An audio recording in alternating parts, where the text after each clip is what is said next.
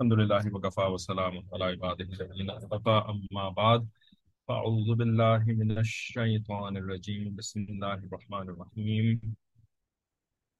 لقد كان في يوسف وإخوته آيات للسائلين إذ قالوا ليوسف وأخوه أحب إلى أبينا منا ونحن عصبة إن أبانا لفي ضلال مبين إلى الآخر سبحان ربك رب العزة عما يصفون وسلام على المرسلين والحمد لله رب العالمين اللهم صل على سيدنا محمد وعلى آل سيدنا محمد وبارك وسلم اللهم أرنا الحق حقا وارزقنا اتباعه وأرنا الباطل باطلا وارزقنا اجتنابه ربنا زدنا علما۔ تو سورہ یوسف علیہ السلام کی ہم تفسیر پڑھتے ہیں اس والی کلاس کے اندر دین اسینشلز فرام مین کے پروگرام کے تحت۔ ایک منٹ جی، اپنے کانوں کے لیے کافی لاؤڈ ہے تو بند کر دیا ایسے۔ اچھا، تو اس کلاس میں ہم پڑھ رہے ہیں معرف القرآن کی جلد نمبر 5 سے، اور آیات نمبر چل رہی ہیں 7 سے لے کر کے 20 تک۔ ٹھیک ہے، تو ان کا ترجمہ ہم نے پچھلی کلاس میں پڑھ لیا تھا اور خلاصہ تفسیر ہم نے شروع کر دی تھی۔ اس میں ایک نقطہ جو پچھلی کلاس کے اندر ڈسکس ہوا تھا کہ یہ جو فرمایا نا اللہ تعالیٰ نے کہ یوسف علیہ السلام کے بھائیوں کی طرف اس جملے کو منسوب کرتے ہوئے کہ انہوں نے کہا کہ ان ابانا لفی ضلال مبین، ٹھیک ہے، کہ ہمارا باپ جو ہے نا وہ صریح خطا پر ہے۔ ٹھیک ہے، تو اس کے بارے میں آپ کو کافی تفصیل میرے خیال میں پچھلی کلاس میں ہو گئی تھی کہ بھئی اگر ہم کسی کو اپنا بڑا مانتے ہیں، ٹھیک ہے، اور بڑا بھی کیسا کہ متقی، نیک، پرہیزگار، ٹھیک ہے، تو جب اس کو مانتے ہیں تو اس کی بھی تو ماننا چاہیے نا۔ ٹھیک ہے، تو یہ ایک بڑی امپورٹنٹ غلطی، بڑی میجر سگنیفیکنٹ غلطی جو ہے وہ ماننے والے کر جاتے ہیں کہ کسی کو بڑا مان تو لیتے ہیں لیکن اس کی نہیں مانتے۔ ٹھیک ہے، تو یہ اس طرح سے اگر دیکھا جائے تو 3 مین کیٹیگریز بنتی ہیں انسانوں کی، 3 مین کیٹیگریز، ٹھیک ہے، جو کہ قرآن مجید میں بھی سب سے پہلے اللہ رب العزت نے سورہ بقرہ شروع فرمائی تو وہی 3 کیٹیگریز انسانیت کی اللہ تعالیٰ نے بیان فرما دی۔ الف لام میم ذالک الکتاب لا ریب فیہ ھدی للمتقین، یہاں سے شروع کیا۔ ٹھیک ہے، تو یہ جو متقین ہوتے ہیں ان کی کیا ڈیفینیشن ہوتی ہے کہ یہ بڑوں کو بھی مان لیتے ہیں اور بڑوں کی بھی مان لیتے ہیں۔ ٹھیک ہے، کہ وہ جو کہہ رہے ہیں وہی حق ہے، وہی سچ ہے، اور پھر اس کے اوپر عمل کرنے کی اخلاص کے ساتھ کوشش میں لگ جاتے ہیں۔ ٹھیک ہے نا، یہ لوگ کون ہوتے ہیں؟ یہ متقین ہوتے ہیں، اور جتنا زیادہ وہ یعنی عمل کرتے جاتے ہیں اور نافرمانی سے بچتے جاتے ہیں اتنا زیادہ ان کا تقوی بڑھتا چلا جاتا ہے۔ ٹھیک ہے، تو تقوی کی تو بہت بڑی یعنی رینج ہے نا، بالکل بیسک تقوی بھی ہوتا ہے ایمان لے کر کے آ جانا، اور جو ہے وہ تقوی کی اعلیٰ ترین لیول بھی ہوتا ہے حضرت ابوبکر صدیق رضی اللہ تعالی عنہ جیسا تقوی۔ ٹھیک ہے، لیکن کیٹیگری یہ پہلی ایمان والا، جو کو بھی مانتے ہیں اور کی بھی مانتے ہیں۔ اس کے بعد دوسری کیٹیگری قرآن مجید نے بیان فرمائی، ٹھیک ہے، ان الذین کفروا سواء علیہم اانذرتہم ام لم تنذرہم لا یؤمنون، رائٹ، ختم اللہ علی قلوبہم وعلی سمعہم وعلی ابصارہم غشاوۃ ولہم عذاب عظیم، خلاص دوسری کیٹیگری مکمل ہو گئی۔ پہلی کیٹیگری 5 آیتوں میں مکمل ہو گئی، دوسری کیٹیگری اس سے بھی کم 3 آیتوں میں مکمل ہو گئی۔ یہ دوسری کیٹیگری کیا ہوتی ہے؟ جو کہ بڑوں کو ہی نہیں مانتے، ٹھیک ہے نا، ان کا انکار کرتے ہیں۔ ٹھیک ہے، تو ان کو نہیں مانتے تو ان کی بھی نہیں مانتے، بالکل یعنی سادہ سی بات ہے، آسان سی بات ہے، 3 آیتوں میں نپٹا دی کہ ان کے ساتھ کیا ہوگا۔ ٹھیک ہے، اور کیا ہو رہا ہے اس دنیا میں، ان کے ساتھ کیا ہو رہا ہے کہ ان کی آنکھوں کے اوپر جو ہے نا وہ پردہ ہے، ان کے کانوں کے اوپر جو ہے وہ ڈانٹ پڑے ہوئے ہیں، اور یہ ظالم لوگ ہیں۔ پھر اس کے بعد شروع ہوتی ہے تیسری کیٹیگری۔ تیسری کیٹیگری جو ہے نا یہ چلتی ہے لمبی، ٹھیک ہے نا، پہلے سے بھی زیادہ آیات اور دوسرے سے تو بہت زیادہ آیات اس کی ڈسکرپشن کے اندر استعمال ہوتی ہیں۔ یہ کیٹیگری کون سی ہوتی ہے؟ یہ جو کہ یعنی اوپر سے کو تو مانتے ہیں لیکن یعنی کی نہیں مانتے۔ ٹھیک ہے، کو تو مان لیتے ہیں لیکن کی نہیں مانتے، کو مان لینے سے مراد جو ہے نا کہ یعنی اوپر اوپر سے مانتے ہیں، اندر اندر اندر سے نہیں مانتے، تو یہ پھر کون کہلائے؟ کہ منافق کہلائے. ٹھیک ہے. تو یعنی بالکل بیسیکلی دھوکہ، ڈسپشن. ٹھیک ہے. اچھا، اب ان کیٹیگریز کے درمیان کی پھر چھوٹی چھوٹی سی نا ٹریجیکٹریز نکلتی ہیں. ٹھیک ہے. کہ کو مانتے ہیں لیکن کی نہیں مانتے. تو بھائی کو مانتے ہیں، کی نہیں مانتے، تو اب کتنی کتنی نہیں مانتے؟ یا کو مانتے ہیں اور کی بھی مانتے ہیں لیکن شک میں رہتے ہیں. ٹھیک ہے، شک میں رہتے ہیں. کو ماننا جو ہے نا ان کا پورا نہیں ہوتا، بلکہ ایک شک رہتا ہے، ایک ڈاؤٹ رہتا ہے، ایک کمزوری رہتی ہے. کو ماننے کے اندر کمزوری رہتی ہے. ٹھیک ہے. یعنی بڑوں کو بڑا مانتے بھی ہیں لیکن تھوڑا سا ڈاؤٹ رہتا ہے کہ کیا واقعی بڑے ہیں، کیا واقعی جو ہے وہ ان کی بات ماننی چاہیے، کیا یہ اس قابل ہے کہ نہیں ہے وغیرہ. ٹھیک ہے. تو یہ ایک ڈاؤٹ رہتا ہے، ایک شک رہتا ہے. اس کو کہتے ہیں ایمان کی کمزوری. ٹھیک ہے. تو اس ایمان کی کمزوری میں جو مبتلا ہوتے ہیں تو وہ بھی خطرے میں رہتے ہیں، وہ بھی خطرے میں رہتے ہیں. ان کو چاہیے کہ اپنی اس ایمان کی کمزوری کو جو ہے نا وہ مضبوطی سے تبدیل کرنے کی طرف محنت کرتے رہیں، کوشش کرتے رہیں، اللہ تعالیٰ سے دعا مانگتے رہیں کہ بھئی ان کا کو ماننا جو ہے نا یہ کامل ہو جائے، یہ مکمل ہو جائے. ٹھیک ہے. تو اگر مکمل نہیں ہوگا تو پھر ہوتا کیا ہے کہ آپ جو ہے وہ بڑا مان رہے ہوتے ہیں، لیکن جب کوئی آزمائش آتی ہے، پریشانی آتی ہے، ٹیسٹ آتا ہے، تو پھر اس کے بعد جو ہے نا یہ کو ماننا بھی جو ہے وہ ختم ہو جاتا ہے. اور پھر یا تو یعنی بالکل ہی نہ ماننے والوں میں انسان داخل ہو جاتا ہے، یا یہ کہ پھر منافقت کے کیٹیگری کے اندر داخل ہو جاتا ہے. ٹھیک ہے. کہ اوپر اوپر سے مان رہا ہے لیکن اندر سے بالکل بھی نہیں مان رہا. تو یہ منافقت کی کیٹیگری بھی عذاب نظیم کا حقدار بنا دیتی ہے انسان کو، اور کفر کی کیٹیگری بھی عذاب عظیم کا حقدار بنا دیتی ہے انسان کو. بہرحال، تو یہ تو پیچھے کی ایک ڈسکشن جو ہے وہ سورٹ آف دوبارہ سے ہم نے تھوڑی سی کر لی.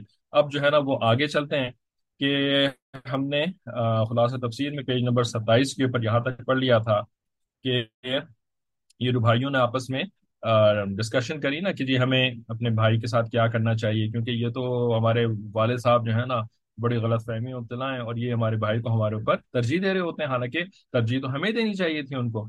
ٹھیک ہے. تو یہ ایک گویا کہ پورا کا پورا سین تھا، ڈرامے کا سین، کیونکہ یہ قصہ ہے نا پورا کا پورا. تو یہ سین جو ہے وہ ہم نے مکمل پڑھ لیا تھا کہ انہوں نے فیصلہ کر لیا کہ ہمیں کیا کرنا چاہیے. ٹھیک ہے. اس کے بعد کیا ہوگا؟ اگلا سین. ٹھیک ہے. اگلا سین یہ ہوا اس واقعے کا کہ یہ سارے کے سارے جو ہے نا وہ ابا حضور کے پاس پہنچ گئے، اور انہوں نے جا کر کے وہاں پہ کہا کہ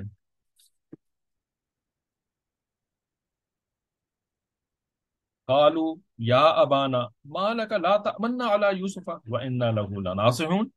ٹھیک ہے. کہ اے ہمارے ابو، سب نے یہاں پہ خلاصہ تفسیر سے پڑھ رہے ہیں کہ سب نے مل کر باپ سے کہا کہ ابا اس کی کیا وجہ ہے کہ یوسف کے بارے میں آپ ہمارا اعتبار نہیں کرتے. ٹھیک ہے نا، آپ ہمارے اوپر ٹرسٹ نہیں کرتے.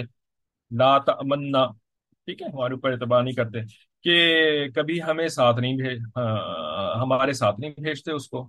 ٹھیک ہے. یو ڈونٹ انٹرسٹ ہم ود اس. ٹھیک ہے. حالانکہ ہم اس کے دل و جان سے خیر خواہ ہیں. ٹھیک ہے. ناصحون، ناصح کس کو کہتے ہیں؟ خیر خواہ کو کہتے ہیں، جو کہ کسی کا اچھا ہی چاہتا ہے. تو باپ سے کہہ رہے ہیں کہ ہم اس کے خیر خواہ ہیں، حالانکہ اندر سے کیا معاملہ تھا؟ بالکل بھی خیر خواہ نہیں تھے، بلکہ بہت ہی سنسٹر قسم کی پلاننگ کر کے یہ تو ابا کے پاس آئے تھے، لیکن اوپر سے جھوٹ. یہ جھوٹ ہے نا، ان لہو ناصحون، صاف جھوٹ. ٹھیک ہے. اللہ کے نبی سے آ کر کے، اپنے والد سے آ کر کے، جن کو مانتے ہیں کہ یہ اللہ کے نبی ہیں. ٹھیک ہے نا. تو پہلے تو کہا کہ جی وہ سری گمراہی میں، یعنی ان کی ججمنٹ کے اوپر ہی جو ہے نا وہ مس ٹرسٹ کر دیا. اب جو ہے وہ آ کر کے صریح جھوٹ بول رہے ہیں. ٹھیک ہے. تو دیکھیں یہ بھی ہوتا ہے کہ سب کچھ ماننے کے باوجود جو ہے نا وہ منہ پہ آ کر کے جھوٹ بول رہا ہوتا ہے، اور سمجھتا ہے کہ جیسے ان کو پتہ ہی نہیں چلے گا، یا ان کو جو ہے وہ یعنی اگر ان کو نہ بھی پتہ چلا، لیکن یہ نہیں سمجھ رہا ہوتا کہ بھائی اللہ تعالیٰ کو تو پتہ چل رہا ہے نا. ٹھیک ہے نا. ان کو بے شک علم الغیب حاصل نہیں ہے، لیکن اللہ کو تو علم الغیب حاصل ہے نا. ٹھیک ہے. تو میرے جھوٹ بولنے کا کیا فائدہ ہوگا؟ ٹھیک ہے. تو یہ چیز جو ہے نا یہ بڑا یعنی سیریس قسم کا بلنڈر ہوتا ہے جو کہ ہم کر رہے ہوتے ہیں. لیکن جیسے اخوان یوسف علیہ السلام کو اس کا احساس ہی نہیں ہو رہا تھا. رائٹ. اس کا بالکل شعور ہی نہیں ہو رہا تھا کہ کر کی بھی بات ہے نا کامن سینس. ٹھیک ہے کہ یار تم کیوں جھوٹ بول رہے ہو یار. ٹھیک ہے. تو لیکن کر رہے ہیں. ٹھیک ہے. اسی طریقے سے یہ ایک بہت بڑا پرابلم ہوتا ہے. صحیح ہے. اب اس میں نا ایک ایک نقطہ کی بات ہے وہ ذرا ہم سمجھ. ٹھیک ہے. وہ کیا ہے کہ یہ جو انبیاء علیہ السلام ہوتے ہیں نا اس دنیا کے اندر اللہ تعالیٰ نے بھیجے ہوتے ہیں یہ کس کام کے لیے بھیجے ہوتے ہیں. یہ کس کام کے لیے بھیجے ہوتے ہیں. ٹھیک ہے. انسانیت کسی گمراہی کا شکار ہو چکی ہوتی ہے کسی نقص کا کسی مرض کا. ٹھیک ہے نا. شکار ہو چکی ہوتی ہے. یہ بھیجے گئے ہوتے ہیں ان کا علاج کرنے کے لیے. ہے نا بھائی. کہ اس گمراہی سے ان کو باہر نکالیں ان کے عقیدے کا علاج کر دیں. ٹھیک ہے نا. ان کے اعمال جو ہیں وہ بہت برے ہو چکے ہیں ان کے اعمال کی برائی کا علاج کر دیں. تو یہ علاج معالجے کے لیے بھیجے گئے ہوتے ہیں. علاج معالجے کے لیے بھیجا گیا جو بندہ ہوتا ہے اس کو ہم کیا کہتے ہیں جی. تو لبا سے سوال ہے کہ جو علاج معالجہ کرتا ہے اس کو کیا کہتے ہیں ہم لوگ. اردو میں بتا دیں عربی میں بتا دیں انگریزی میں بتا دیں. دکتور. ٹھیک ہے نا. دکتور صاحب کہتے ہیں نا اس کو. ٹھیک ہے. تو اب جو دکتور صاحب ہے نا تو دکتور صاحب جو ہے نا وہ کسی کمیونٹی میں گئے. صحیح ہے. اور وہاں پر ان کا کام ہے ان کو یہ یعنی یہ ٹاسک دے کر کے بھیجا گیا ہے کہ وہ اس کمیونٹی میں لوگ جو بیمار ہیں ان کا علاج کریں. ٹھیک ہے نا. بھیجنے والا کون ہے. Ministry of health. Ministry of health. ٹھیک ہے نا. وزارت صحہ. ٹھیک ہے. اب جو وزارت صحہ اگر کسی علاقے میں اپنے دکتورس کو بھیجتی ہے علاج کرنے کے لیے تو آپ کا کیا خیال ہے کہ یہ دکتور صاحب کو جو ہے وہ کیا مطلب ایسے ہی کیا کہتے ہیں خالی ہاتھ بھیج دیتی ہے کہ بس تم جاؤ اور تم جو ہے نا وہ لوگوں کو بس ہم تمہیں کہہ رہے ہیں کہ تم دکتور ہو تم جاؤ جا کر کے وہاں پہ علاج کرو. ٹھیک ہے نا. ایسے ایسے بھیج دیتی ہے ڈاکٹر صاحب کو یا کچھ کر کے بھیجتی ہے کچھ کسی کے ساتھ بھیجتی ہے. Right. They are sent rightly equipped. کیا مطلب سب سے پہلے تو ان کو نالج سے equip کرتی ہے. یعنی یہ دکتور صاحب جو ہے نا یہ سرٹیفائڈ ڈاکٹر ہونے چاہیے. انہوں نے کچھ میڈیکل کالج میں ایڈمیشن لیا ہونا چاہیے. انہوں نے جو ہے وہ MBBS کی ہونی چاہیے. پھر اس کے بعد انہوں نے ریزیڈنسی یا ہاؤس جاب وغیرہ کی ہوئی بھی ہے. ٹھیک ہے نا. ہوئی بھی یعنی کی بھی ہے انہوں نے. ٹھیک ہے نا. تو ایجوکیشن سے equipped. اس کے بعد پھر خالی ایجوکیشن سے equip کر کے کیا آپ بھیج دیتے ہیں بلکہ جیسے آپ نے لکھا essential ٹولس. ٹولس بھی تو کچھ اس کے پاس ہونے چاہیے نا. سب سے منیمم ٹول دکتور صاحب کے پاس کیا ہوتا ہے. اسٹیتوسکوپ. ٹھیک ہے نا. کیونکہ دکتور صاحب جو ہیں وہ ان کے پاس اتنی سائٹ بیونڈ سائٹ نہیں ہے کہ وہ جو ہے نا وہ آپ کی جو ہے وہ یعنی سینے کے اندر کے احوال جو ہے وہ پتہ کر سکیں. آپ کی پلس جو ہے وہ بالکل ایگزیکٹلی پتہ ہاں بلکہ آپ تھوڑا سا ہاتھ رکھ کر کے پلس کے تو چلنے کر سکتے ہیں لیکن سینے کے کیا حال چل رہے ہیں ہے نا. تو اس کے لیے تو اسٹیتوسکوپ کی ضرورت ہے نا. اسٹیتوسکوپ کے بغیر وہ نہیں چیک کر سکتے یہ چیز. ٹھیک ہے نا. پھر اس کے بعد کچھ اور بھی ہوتا ہے کہ نہیں ہوتا یا صرف ایک اسٹیتھوسکوپ کے ساتھ بھیج دیتے ہیں. کچھ اور بھی تو کچھ دیتے ہیں نا. کچھ کلینک وغیرہ کا اکوپمنٹ ہوتا ہے. کچھ جو ہے وہ الٹرا ساؤنڈ کی مشین بھی اور ماشاءاللہ ذرا بڑی منسٹری آف ہیلتھ ہوگی سعودی عرب جیسی. ٹھیک ہے نا. تو وہ پھر الٹرا ساؤنڈ مشین بھی بھیجے گی ساتھ دے کر کے بھیجے گی. کچھ اس کے ساتھ اور بھی کچھ کہ بھئی آپ جو ہے نا وہ جن مریضوں کا علاج کر رہے ہیں تو آپ کچھ ان کی ڈائگنوسس جو ہے وہ صحیح طریقے سے کر سکیں. صرف اوپر اوپر سے دیکھ کر کے اور اپنے گمان کی بنیاد پر آپ ان کا علاج نہ کر رہے ہوں بلکہ تھوڑا سا شیورٹی کے ساتھ. بے شک آپ کے پاس ایکس رے ویژن آپ کی آنکھوں کے اندر فٹ نہیں ہے. ہم آپ کی آنکھوں میں فٹ کر کے ایکس رے ویژن نہیں بھیج رہے لیکن آپ کو ایکس رے کی مشین دے کر کے بھیج رہے ہیں. ٹھیک ہے نا. تو دنیا کی ایک حکومت جو ہوتی ہے نا وہ اپنے دکتور صاحب کو جب کسی علاقے میں لوگوں کا علاج کرنے کے لیے بھیجتی ہے تو ایسے ہی جو ہے نا وہ کسی یعنی کیا کہتے ہیں ایرے غیر نتھو غیرہ ایرے غیر نتھو غیرہ کو تو نہیں بھیج دیتی نا. ٹھیک ہے نا. بھائی کچھ کر کے بھیجتی ہے نا کچھ دے کر کے بھیجتی ہے نا. تو جس کی سب سے بڑی حکومت ہے جو کہ اصل احکم الحاکمین ہے. رائٹ. اور ہر چیز کے اوپر قادر ہے. وہ جب اپنے دکتوروں کو اپنے بندوں کے پاس بھیجتا ہے ان کا علاج کرنے کے لیے، تو ایسے ہی کسی ایرے غیر نتھو غیروں کو بھیج دیتا ہے اٹھا کر کے. اور جو ہے وہ یا خالی جو ہے وہ ایجوکیشن دے کر کے پھر اس کے بعد بغیر کسی ٹولز کے اس کو بھیج دیتا ہے. کیا کیا کچھ کامن سینس کی بات ہے؟ کچھ بات عقل میں آتی ہے کہ نہیں ایسا نہیں ہو سکتا؟ کچھ دے کر کے بھیجتے ہیں نا بھائی، کچھ ہونا چاہیے ان کے پاس نا، ورنہ وہ علاج کیسے کریں گے اگر بالکل ہی جو ہے وہ یعنی اندھے، رائٹ، بالکل ہی اندھے. تو پھر وہ تو یعنی الو ہی بنتے رہیں گے خالی ہر وقت، جس کو ہم اردو میں کہتے ہیں نا الو بننا. ٹھیک ہے نا؟ تو ایسا نہیں ہوتا نا. ٹھیک ہے نا؟ ہاں یہ اور بات ہے کہ اگر جو ہے نا وہ منسٹری آف ہیلتھ جو ہے نا اس کی نیت ہی خراب ہو کہ وہ اس علاقے کے لوگوں کا علاج نہیں چاہتی ہو، علاج نہیں چاہتی ہو، تو پھر تو وہ کسی ایسے ڈاکٹر کو بھیجے گی جو کہ ان کی مرض کی ڈائگنوسس ہی نہ کر سکے، ان کو صحیح میڈیسن ہی نہ دے سکے اور ان کا علاج کا سبب نہ بن سکے. لیکن اگر منسٹری کی نیت اچھی ہے تو پھر تو وہ ایسا نہیں کرے گی نا. ٹھیک ہے؟ تو اس وجہ سے جو ہے نا جو انبیاء علیہ السلام ہوتے ہیں ان کو بھی نیسسری ٹریننگ اور نیسسری ٹولز کے ساتھ اس دنیا میں بھیجا جاتا ہے.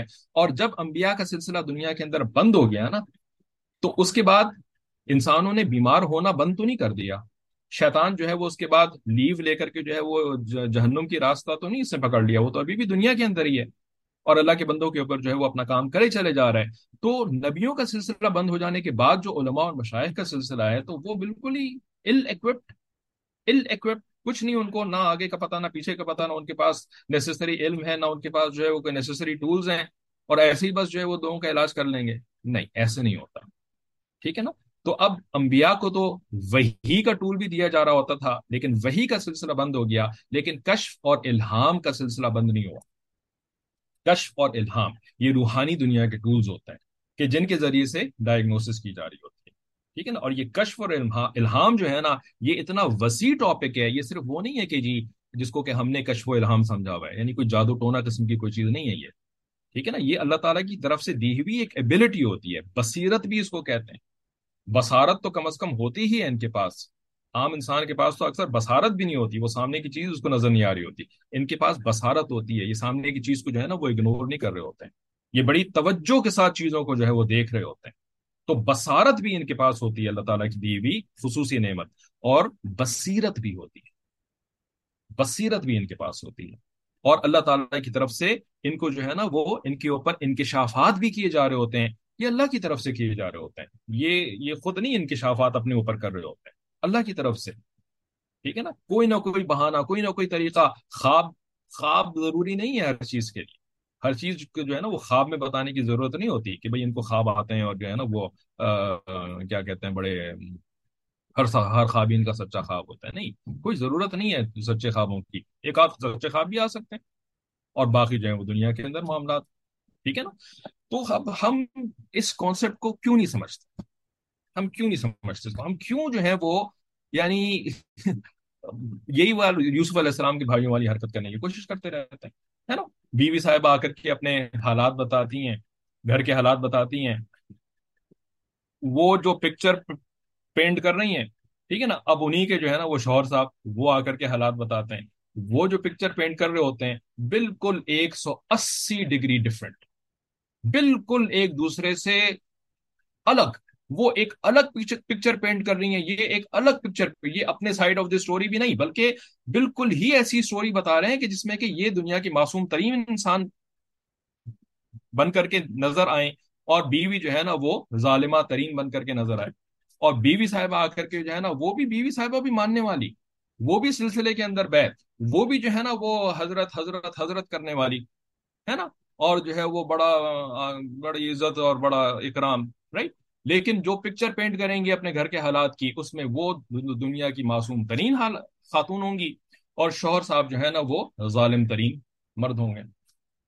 ٹھیک ہے؟ تو اب جب شیخ صاحب کے پاس اس طرح کی دو سٹوریز آئیں گی تو کیا دونوں سچ ہیں؟ یہ کوئی اجتہادی اختلاف تو نہیں ہے امام ابو حنیفہ اور امام شافعی رحمۃ کہ دونوں ہی صحیح ہیں، ایک زیادہ صحیح ہے ایک کم صحیح ہے. بھائی ایک دم 180 ڈگری جب ڈفرنس ہے تو کیا مطلب ہے؟ دونوں تو سچے نہیں ہو سکتے، یا تو دونوں جھوٹے ہیں یا ایک سچا ہے دوسرا جھوٹا ہے، ایک سچا ہے دوسرا جھوٹا ہے، یا ایک سچی ہے دوسرا ہے، رائٹ؟ تو کیوں کرتے ہیں ہم یہ سب کچھ؟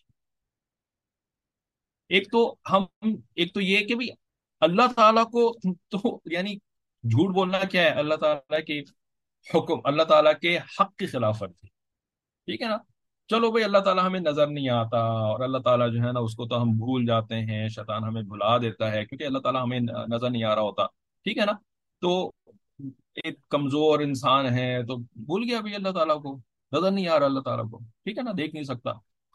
وہ شیخ صاحب تو نظر آ رہے ہیں یار، شیخ صاحب تو سامنے بیٹھے ہوئے ہیں یار، ان کی تو آواز بھی آ رہی ہے یار، ان کی تو پوری کی پوری جو ہے نا وہ تصویر بھی آ رہی ہے بھائی، ان کے سامنے آ کر کے تم یعنی جو جھوٹ بول رہے ہو، تو اب تو وہ والا ایکسکیوز بھی تمہارا ختم ہو گیا کہ اللہ تو نظر نہیں آتا اس وجہ سے میں جھوٹ بول جاتا ہوں، ہے نا؟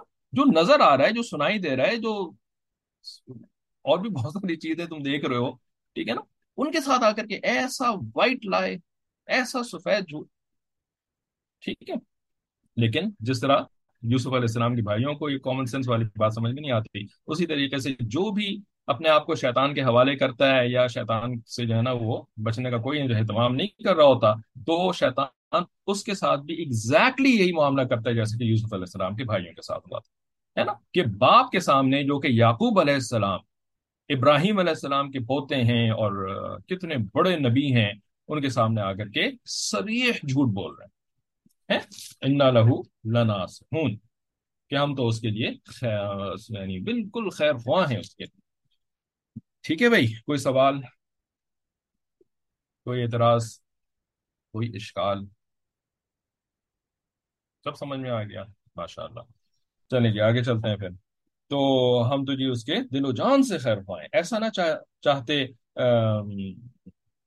بلکہ ایسا نہ چاہیے، بلکہ آپ اس کو کل ہمارے ساتھ جنگل بھیجیے کہ ذرا وہ کھاویں کھیلیں اور ہم ان کی پوری حفاظت رکھیں گے، ٹھیک ہے؟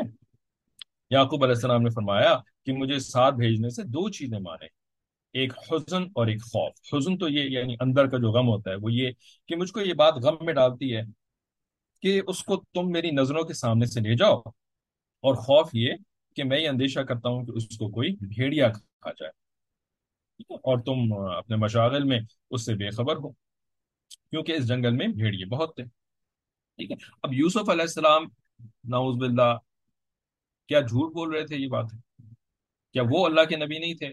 کیا وہ ان کو یہ بات پتا نہیں تھی کہ اللہ تعالیٰ جو ہے وہ سب کچھ جانتے ہیں، اور جھوٹ بولنا جو ہے وہ اللہ تعالیٰ کے حق کی خلاف ورزی ہے؟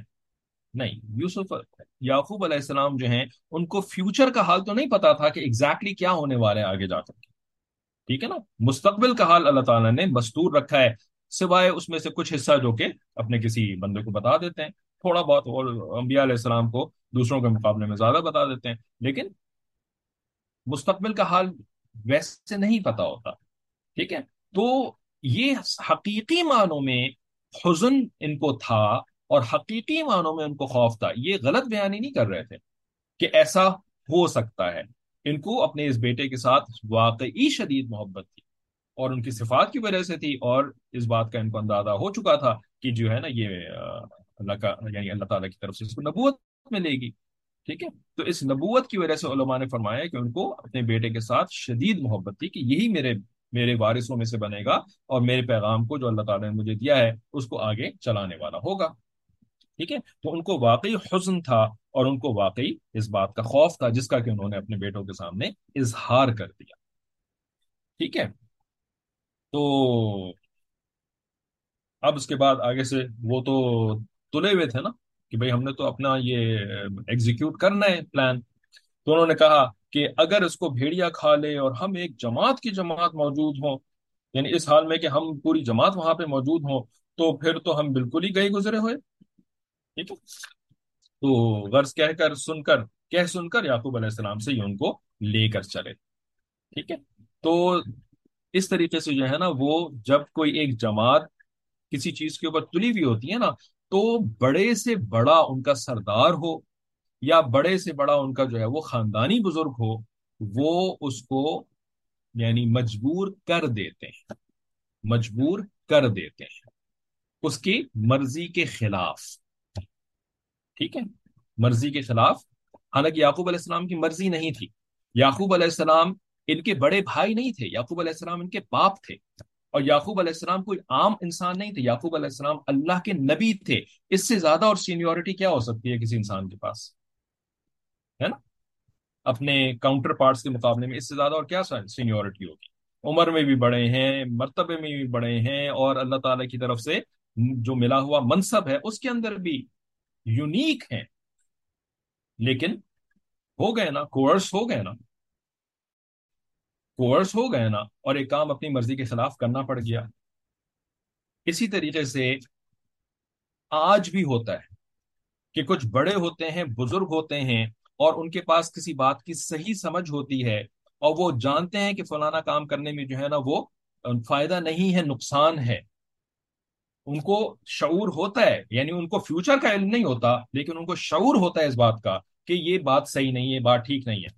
لیکن اگر نیچے والے جو ہے نا وہ اس طریقے سے ان کو کوئرس کرنا شروع ہو جائیں، اور ان کے جو ہے نا وہ پیچھے لگ کر کے جو ہے نا وہ ان سے کوئی کسی کام کروانے کے اوپر تل جائیں، کسی کام کروانے پہ تل جائیں، تو ایسے بڑے بھی بالآخر اپنے چھوٹوں کے سامنے ہتھیار ڈال دیتے ہیں، کوئرس ہو کر کے، مجبور ہو کر کے.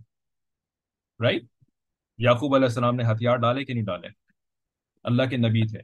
تو اگر آج کے دور کا کوئی بزرگ ہو، اکابر ہو، رائٹ، اور جس کے بارے میں آپ کو پتا ہے، آپ نے اس کی پریویس زندگی کو دیکھا ہے، آپ نے اس کی پریویس فکر کو پڑھا ہے، اس کی کتابوں کو پڑھا ہے، اس کے بیانات کو سنا ہے، اس کے ساتھ آپ نے وقت گزارا ہے کہ اس کی فکر جو ہے نا وہ کیا ہے. اب اگر وہ اپنی اس فکر، اپنی اس پورے ماضی کے جو اس کے بیانات ہیں، اس کی جو کتابیں ہیں جس کے اندر اس نے اپنی باتیں لکھی ہیں، اپنی سوچ کو بیان کیا ہے، اگر وہ اس کے خلاف کوئی عمل کر رہا ہے، حالانکہ اکابرین میں سے ہے، بزرگوں میں سے ہے، تو ایسے شخص جس کے بارے میں آپ کو پتہ ہے یہ ساری باتیں کہ وہ ایسا نہیں کرتے ہیں، وہ اس بات سے اتفاق نہیں کرتے ہیں، تو پھر وہ یہ کام کیوں کر رہے ہیں؟ تو کیا اس کا، جی آپ میں سے کوئی بتائے، کیا آپ اس کا نتیجہ اخذ کریں گے؟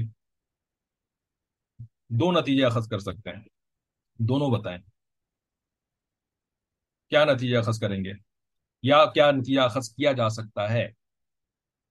نمبر ون اور number two, that they have been coerced into it. ٹھیک ہے. اور نمبر ٹو یعنی what is the کیا کہتے ہیں فلپ سائڈ، یا کیا اس کا جو ہے وہ اپوزٹ کیا ہو سکتا ہے؟ اپوزٹ کیا ہو سکتا ہے اس کا؟ کہ ساری زندگی تو انہوں نے ہدایت کے ساتھ گزاری اور صحیح انڈرسٹینڈنگ کے ساتھ گزاری. ٹھیک ہے نا؟ نہیں نہیں، یہ کوئرس انٹو اٹ جو ہے نا یہ مصلحت ہی کی ایک دوسری شکل ہے.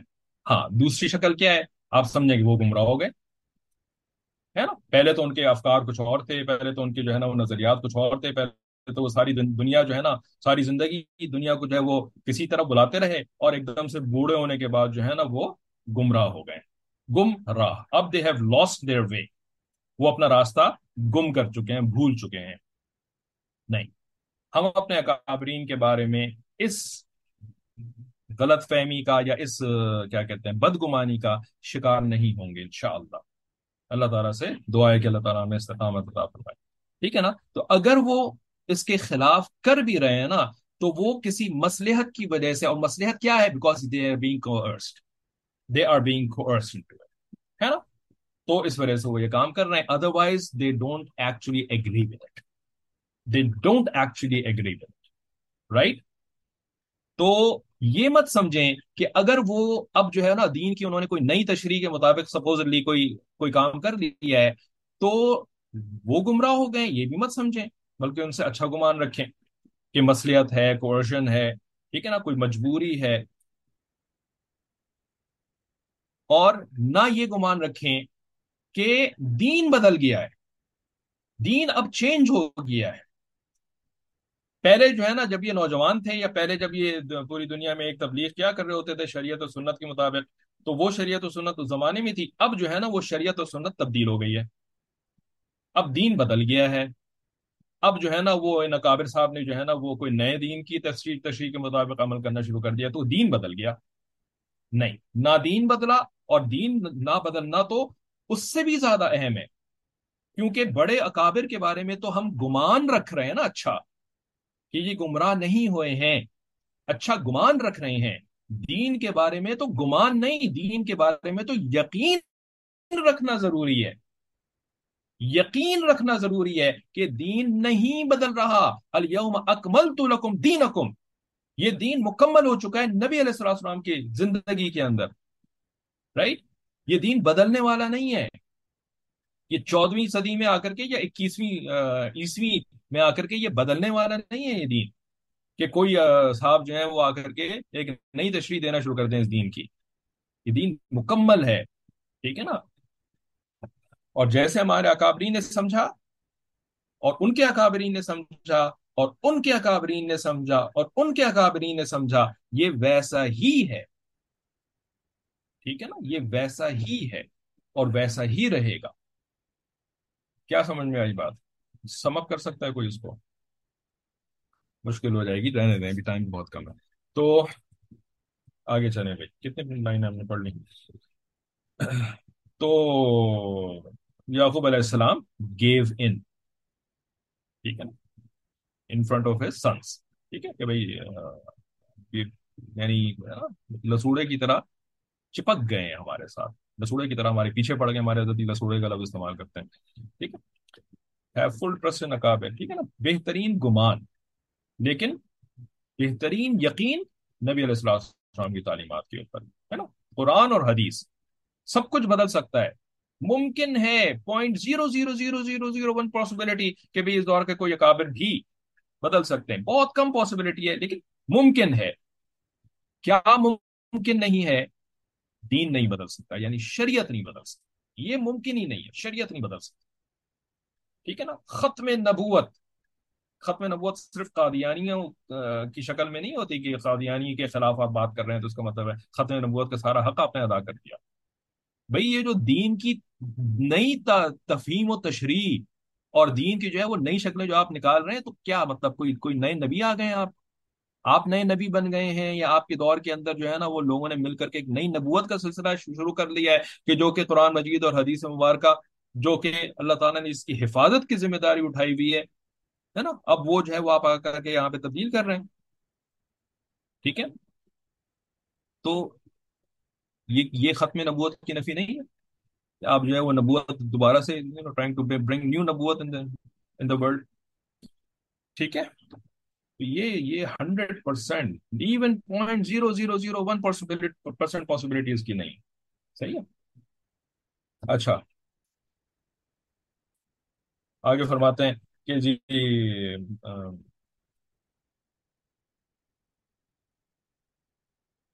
تو جب ان کو اپنے ساتھ جنگل لے گئے، ہاں، جب ان کو اپنے ساتھ جنگل لے گئے اور قرارداد سابق کے مطابق سب نے پختہ ارادہ کر لیا کہ ان کو کسی اندھیرے کنویں میں ڈال دیں، پھر اپنی تجویز پر عمل بھی کر لیا۔ اور اس وقت یوسف علیہ السلام کی تسلی کے لیے ہم نے ان کے پاس وحی بھیجی کہ تم مغموم نہ ہو، ہم تم کو یہاں سے خلاصی دے کر بڑے رتبے پر پہنچا دیں گے، اور ایک دن وہ ہوگا کہ جب تم ان لوگوں کو یہ بات جتلاؤ گے اور وہ تم کو اس وجہ سے کہ غیر متوقع طور پر شاہانہ صورت میں دیکھیں گے، پہچانیں گے بھی نہیں۔ چنانچہ واقعہ اسی طرح پیش آیا کہ بھائی مصر پہنچے، اور آخر کار یوسف علیہ السلام نے ان کو جتلایا، حل علمتم ما فعلتم بیوسف، ٹھیک ہے کہ بھائی مصر پہنچے اور آخر کار یوسف علیہ السلام نے ان کو جتلایا، حل علمتم ما فعلتم بیوسف، یوسف علیہ السلام کا تو یہ قصہ ہوا، ٹھیک ہے؟ یعنی یہ سین ہوا یہ۔ اچھا، وہی آگے ہم پڑھیں گے بھی کہ یہ جو وحی تھی نا یہ الہام کے درجے میں تھی، کیونکہ یوسف علیہ السلام کو ابھی نبی نہیں بنایا گیا تھا، 40 سال کے ابھی ہوئے نہیں تھے، ابھی تو بہت چھوٹی عمر کے تھے۔ اور ادھر وہ لوگ اپنے باپ کے پاس عشاء کے وقت روتے ہوئے پہنچا، اب ایک نیا ایک اور سین آ رہا ہے اس واقعے کا۔ اور جب باپ نے رونے کا سبب پوچھا تو کہنے لگے کہ ابا ہم تو آپس میں دوڑ لگانے میں کہ کون آگے نکلے لگ گئے، اور یوسف کو ہم نے ایسی جگہ جہاں بھیڑیاں آنے کا گمان نہ تھا اپنے سامان کے پاس چھوڑ دیا، ٹھیک ہے؟ سٹوری بنا رہے تھے نا، یہ تو ایسا تو کچھ بھی نہیں ہوا تھا، صحیح ہے؟ یعنی نہ تو یہ دوڑ لگا رہے تھے، نہ تو یوسف علیہ السلام کو جو ہے وہ کسی سامان کی جگہ پہ چھوڑا تھا، نہ وہ سامان کسی ایسی جگہ پہ رکھا تھا جہاں پہ بھیڑیا آنے کا گمان نہ ہو، بالکل ہی سارا کا سارا واز کنکوکٹڈ، سارا کا سارا جو ہے نا وہ انہوں نے اپنے یعنی اپنے دماغ کے اندر ایک ایک خیالی پلاؤ بنایا ہوا تھا. ٹھیک ہے. بس اتفاقاً ایک بھیڑیا آیا اور ان کو کھا گیا. اور آپ کو ہمارا کاہے کو یقین آپ تو ہمارا کاہے کو یقین کرنے لگے ہے نا کیوں کاہے کو. ٹھیک ہے. تو ہم کیسے ہی ہم کیسے ہی سچے ہوں. اور جب یعقوب علیہ السلام کے پاس آنے لگے تھے تو یوسف علیہ السلام کی قمیص پر جھوٹ موٹ کا خون بھی لگا لائے تھے کہ کسی جانور کا خون ان کی قمیص پر ڈال کر اپنی قول کی سند کے لیے پیش کیا. ٹھیک ہے. یہ تو خلاصہ تفسیر ہے نا. یہ حضرت مولانا اشرف علی تھانوی رحمۃ اللہ علیہ کی بیان القرآن ہے.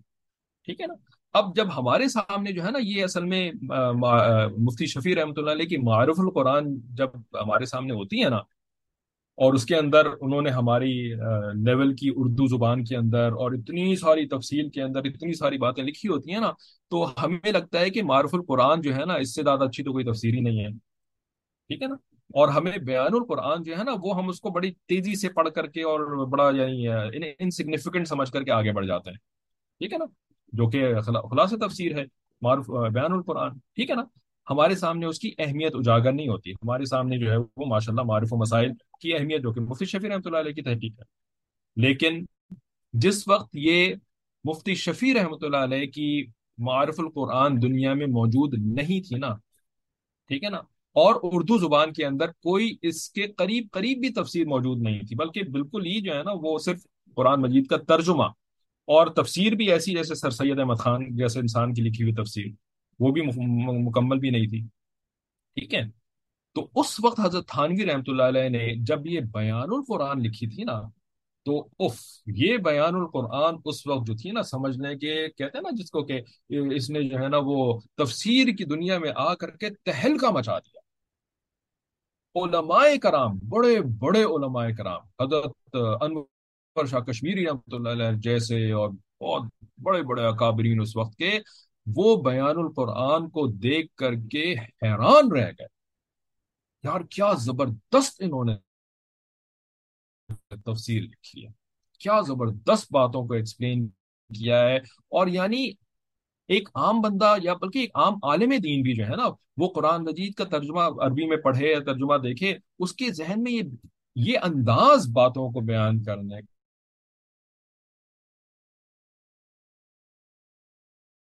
چیز موجود نہیں تھی نا اس وقت. معرف القرآن تو موجود نہیں تھی نہ جو ہے وہ کوئی اور اس قسم کی تفسیر موجود تھی یہی تھی. اچھا حضرت انور شاہ کشمیر رحمۃ اللہ علیہ کا ایک بڑا مشہور قول ہے کہ وہ سمجھتے تھے کہ وہ کہتے تھے کہ اگر دین سیکھنا ہے نا تو عربی کتب سے ہی سیکھنا ہوگا. اردو میں تو دین کا کچھ ہے ہی نہیں. ٹھیک ہے نا. وہ تو خالصتاً عربی میں ہی آپ کو جا کر کے اگر آپ پڑھیں گے تب آپ کو پھر یعنی جو کچھ دینی کتب موجود ہیں وہ تو عربی کے اندر موجود ہے. اردو میں کیا ہے بھائی. اردو میں تو بس چھوٹی موٹی بچوں کا رسالہ اور فلانا ہے نا عوام الناس کے لیے چند چیزیں لکھی ہوئی ہیں اردو کے اندر. ان کا یہ قول ہے کہ جب میں نے بیان القرآن دیکھی نا تب میں نے تب میں نے کہا کہ ہاں اب اردو میں بھی دینی علوم آ گئے. اردو میں بھی دین علوم آ گئے. کیا مطلب کہ یہ اس درجے کی تفسیر تھی کہ انہوں نے اس کو یعنی اردو زبان کے اندر دینی علوم کا گویا کہ دروازہ کھلنے سے تعبیر تھی. ٹھیک ہے. تو یہ بھی جو حضرت نے اس واقعے کے بارے میں بیچ بیچ میں بریکٹس کے اندر جو تفسیر ہے نا یہ یعنی بہت امیزنگ تفسیر ہے. اگر آپ تھوڑا سا معارف و مسائل پڑھے بغیر خالی اس کو دیکھیں نا تو پھر آپ کے اوپر یہ زیادہ کھلے گی اس کی اہمیت. تو کہتے ہیں کہ یہ مطلب جانوروں کا خون ان کی قمیض پر ڈال کر اپنی قول کی صنعت کے لیے پیش کیا. یعقوب علیہ السلام نے دیکھا تو کرتا کہیں سے پھٹا ہوا نہیں تھا. کما رواہ تبری ان ابن عباس رضی اللہ تعالیٰ عنہ. ٹھیک ہے. ابن جریر طبری رحمۃ اللہ علیہ نے اپنی تفسیر میں لکھا ہوگا. تو فرمایا کہ یوسف علیہ السلام کو بھیڑیے نے ہرگز نہیں کھایا بلکہ یعنی یہ انہوں نے فرمایا نہیں. یہ تو حضرت تھانوی رحمۃ اللہ علیہ کی تفسیر ہے کہ انہوں نے فرمایا کہ ہرگز نہیں کھایا. ٹھیک ہے. اللہ تعالیٰ نے یہ الفاظ بیان نہیں کیے تھے لیکن سمجھ اس کی یہی ہے. ٹھیک ہے. کیونکہ پھٹا ہوا کم از کم بھیڑیا آتا ہے تو کچھ تو پھٹا ہونا چاہیے تھا نا. اور انہوں نے آ کر کے ایسی جو ہے وہ بلکہ تم نے اپنے دل سے ایک بات بنا لی ہے سو میں صبر ہی کروں گا جس میں شکایت کا نام نہ ہوگا. ٹھیک ہے نا. اب تصور کریں کہ یہ جو ہے نا وہ 10 بھائی ہیں، اور اس میں مطلب کافی سینئر لوگ ہیں. لگتا ہے ایسا ہے کہ جو بڑا بھائی ہوگا وہ کم از کم لیٹ 20s میں تو ہوگا یا ارلی 30s میں ہوگا، اور چھوٹا بھائی ان میں سے جو ہوگا وہ بھی لگتا ہے کہ یعنی ٹین، سینئر ٹین کی عمر کا ہوگا. ٹھیک ہے نا. اور ایسا بھی نہیں ہے کہ اس زمانے کے جو لوگ تھے وہ کوئی کیو مین تھے، اور ان کی عقل جو ہے نا، جیسے یہ کافر جو ہے نا وہ ہیومن ہسٹری کو اپنے تصویروں کے ذریعے سے دکھاتے ہیں نا کہ جی انسانیت جو ہے نا وہ اتنے ہزار سال پہلے جو ہے وہ ایپ کی شکل کی تھی، اور اس کا دماغ جو ہے وہ ایسا ہوتا تھا، اور عقل اس کے اندر نہیں تھی. اور نہیں، ایسا نہیں تھا کچھ بھی. ٹھیک ہے نا. آدم علیہ السلام کو اللہ تعالیٰ نے کامل پیدا کیا تھا، اور وہی پہلے انسان تھے. ان سے پہلے کوئی اور انسان نہیں تھا اس دنیا کے اندر. ہاں ٹھیک ہے، آپ ڈائنوسورس کی ہم نفی نہیں کرتے، جنوں کی ہم نفی نہیں کرتے. وہ جن اور ڈائنوسورس وغیرہ ٹائپ کی چیزیں جو ہے وہ دنیا میں موجود تھیں، لیکن انسان جو ہے نا وہ کامل شکل میں آدم علیہ السلام کی آیا تھا. ٹھیک ہے. تو ایسے بھی کوئی یہ نہیں تھا کہ ان کی عقل جو تھی وہ بالکل ہی ایسی تھی کہ بھائی کہ یعنی بھیڑیا کھا رہا ہے، اور جو ہے نا وہ ان کو اتنی سمجھ نہیں ہے کہ جو ہے وہ قمیض ہی جو ہے وہ بالکل ٹھیک ٹھاک شکل میں لے کر کے آگے بس اوپر سے جو ہے وہ سرخ رنگ کی کوئی چیز لگا دی. کیوں ایسا انہوں نے کیا؟ ٹھیک ہے. انہوں نے ایسا کیوں کیا؟ اس کی یہی وجہ بنتی ہے کہ جب کوئی اتنا بڑا بڑا گناہ کرتا ہے نا، تو اللہ تعالیٰ اس کی عقل کے اوپر پٹی باندھ دیتا ہے. اس کی عقل پہ پٹی پڑ جاتی ہے، اور اس کو جو ہے نا وہ سامنے کی چیز نظر نہیں آتی. ابھی تھوڑی دیر پہلی بات ہوئی ہے نا، بصیرت تو تقوی سے ملتی ہے. تقوی نہیں ہوتا تو بصیرت نہیں ملتی انسان کو. لیکن اگر انسان گناہ میں جو ہے وہ آگے بڑھ جائے نا، اور اتنا بڑا گناہ کہ اللہ کے نبی کے بارے میں کہہ رہا ہے کہ لفی الضلال مبین، اور نبی کے سامنے آ کر کے جو ہے وہ صریح جھوٹ بول رہا ہے، تو یہ چھوٹا گناہ نہیں ہے، تو بہت بڑا گناہ ہے نا. اور بھائی کو جو ہے وہ اس طریقے سے یعنی اذیت دینے کی جو ہے وہ پلاننگ کر رہا ہے. تو اللہ تعالیٰ پھر جو ہے نا وہ اس کو پھر ایسا کر دیتے ہیں کہ اس کو سامنے کی چیز نظر نہیں آ رہی. یعنی عقل ہے نا کہ آپ دیکھتے ہیں کہ بھائی بھیڑیا جو ہے وہ بغیر قمیض پھاڑے ہوئے کیسے کسی کو جو ہے وہ کھا جائے گا. لیکن ایسا ہی ہوتا ہے، ایسی عقل خراب ہو جاتی ہے. جیسے کہ انسانیت کی عقل کووڈ 19 کے زمانے میں یہی معاملہ، سامنے پڑی ہوئی چیز نظر نہیں آ رہی کہ کیسے آپ کو جو ہے وہ الو بنایا جا رہا ہے، کیسے جو ہے نا وہ nothing is matching with anything else. لیکن بالکل آمنا و صدقنا جو میڈیا کہہ رہا ہے، جو بتایا جا رہا ہے وہی سچ ہے. بالکل عقل پہ پٹی پوری، یعنی with very few exceptions پوری دنیا کی عقل کے اوپر پٹی. کیوں؟ گناہ کی کثرت کی وجہ سے، اور گناہ کی جو ہے نا وہ یعنی بڑے بڑے گناہوں کی کثرت کی وجہ سے ایسی عقل جو ہے نا وہ ختم ہو جاتی ہے. اور وہی سلسلہ جو ہے وہ یعنی وہ کووڈ 19 تو ایک ٹیسٹ تھا کہ کیا انسانیت کی 99% انسانیت کی عقل پہ پٹی پڑ چکی ہے کہ نہیں پڑ چکی ہے. وہ ٹیسٹ کیا گیا، کامیابی بالکل ہاں پڑ چکی ہے. اب جو ہے نا وہ کوئی بھی اس قسم کی چیز لے کر کے آئیں گے، اور اس کو جو ہے وہ اپنے سوشل میڈیا کے ذریعے سے، اور اپنے پرنٹ میڈیا کے ذریعے سے، اور اپنے الیکٹرانک میڈیا کے ذریعے سے انسان کو بتائیں گے نا، ماننے والے تیار ہو جائیں گے. اور وہ اتنے زیادہ ہوں گے کہ تھوڑے سے جو مخالف ہوں گے نا ان کی کوئی حیثیت ہی کوئی نہیں. وہ بکتے رہیں، اپنا احتجاج کرتے رہیں، بولتے رہیں، لکھتے رہیں، کوئی نہیں سننے والا ان کی. ٹھیک ہے. تو یہ ٹیسٹ جو ہے وہ کامیاب ہو چکا ہے. اب اگر وہ ایلینز بھی لے کر آئیں گے نا، جو کہ شروع ہو چکا ہے اگر کسی نے خبر پڑھی ہو کہ 2 مہینے پہلے جو ہے نا وہ امریکہ کے اندر انہوں نے یہ ایلینز کے دوسرے سیاروں کی پتہ نہیں کوئی مخلوق آئی بھی ہے، اور یہ بالکل حقیقت ہے. یعنی بالکل جو ہے نا وہ سنجیدگی کے ساتھ حکومتی ایوانوں کے اندر، حکومت کے لیول کے اوپر جو ہے وہ اس کے اوپر بڑی سنجیدہ ڈسکشن ہو رہی ہیں. مجھے جب کسی نے بتایا نا یہ بات، میں نے کہا یار یہ تو چلتا رہتا ہے، یہ کیا کہتے ہیں، replies believe it or not. ایک رسالہ نکلتا ہے امریکہ کے اندر بچوں کا ہے نا، تو اس کے اندر ایلینز کی خبریں جو ہے وہ 50-60 سال سے لگاتار آتی رہتی ہیں. اور اس قسم کے جو ایوننگ نیوز ٹائپ کے جو جریدے ہوتے ہیں تو ان کے اندر بھی اس قسم کی چیزیں آتی رہتی ہیں. تو آ گیا ہوگا بھائی، اس میں کون سی بڑی بات ہے. کہتے ہیں نہیں ابھی جو ڈسکشن ہو رہی ہے نا یہ وہ نہیں ہے کہ ایوننگ اسپیشل ٹائپ کے اس کے اندر declassifying secret government records on aliens. Right جی ایگزیکٹلی. یہ CNN BBC NB جو بھی ان کے بڑے بڑے میڈیا آؤٹلیٹس ہوتے ہیں، ان کے اوپر یہ ساری کی ساری تماشے ہو رہے ہیں، اور لوگ اس کو سنجیدگی کے ساتھ سن رہے ہیں اور بڑا سیریس لے رہے ہیں اس کو. ٹھیک ہے نا؟ تو کل کو اگر انہوں نے ڈیسائیڈ کر لیا نا کہ ہاں بھائی آ چکے ہیں ایلینز اور یہ ہو گیا سب کچھ، کوئی انکار کرنے والا نہیں ہوگا، اور جو ہوگا اس کی کوئی نہیں سنے گا. کیونکہ انسانیت کی عقل کے اوپر ان کے گناہوں کی شدت کی وجہ سے ایسی پٹی پڑ چکی ہے، جیسے یوسف علیہ السلام کے بھائیوں کی عقل کے اوپر پٹی پڑ گئی تھی کہ بھیڑیے نے جو ہے وہ کھا لیا اور قمیصی جو ہے وہ بھائی پھاڑ کر کے لے آتے یار. اتنی تو کامن سینس ہونی چاہیے. کچھ اپنی طرف سے ہی پھاڑ دیتے، کوئی ادھر سے چیزڑ بنا دیتے، اور پھر اس کے بعد خون لگا دیتے. رائٹ. لیکن ضرورت ہی نہیں ہے. جن کی عقل پہ پٹی پڑ گئی تو ان کو بیوقوف بنانا، ان کو صرف آپ کچھ anything you can expect anything from that person. بات سمجھ میں آ رہی ہے؟ ٹھیک ہے نا؟ امید ہے کہ ہماری تو نہیں پڑی ہوگی، تو ہمیں یہ باتیں سمجھ میں آ رہی ہوں گی انشاءاللہ. چلیں، اور آگے پڑھنا ہے یا ٹائم تو ختم ہو گیا کلاس کا؟ یہاں پہ روک دیتے ہیں. ٹھیک ہے، آپ لوگوں کو اور بھی کام وام ہوں گے. رات کے 9 بج چکے ہیں ہمارے یہاں، اور آپ کے یہاں تو اور بھی دیر ہوگی تو پاکستان انڈیا میں. چلیں، اللہ تعالیٰ سے دعا ہے کہ اللہ تعالیٰ بات کی سمجھ اور عمل کی توفیق عطا فرمائے. وآخر دعوانا ان الحمد للہ رب العالمین. السلام علیکم ورحمۃ اللہ وبرکاتہ.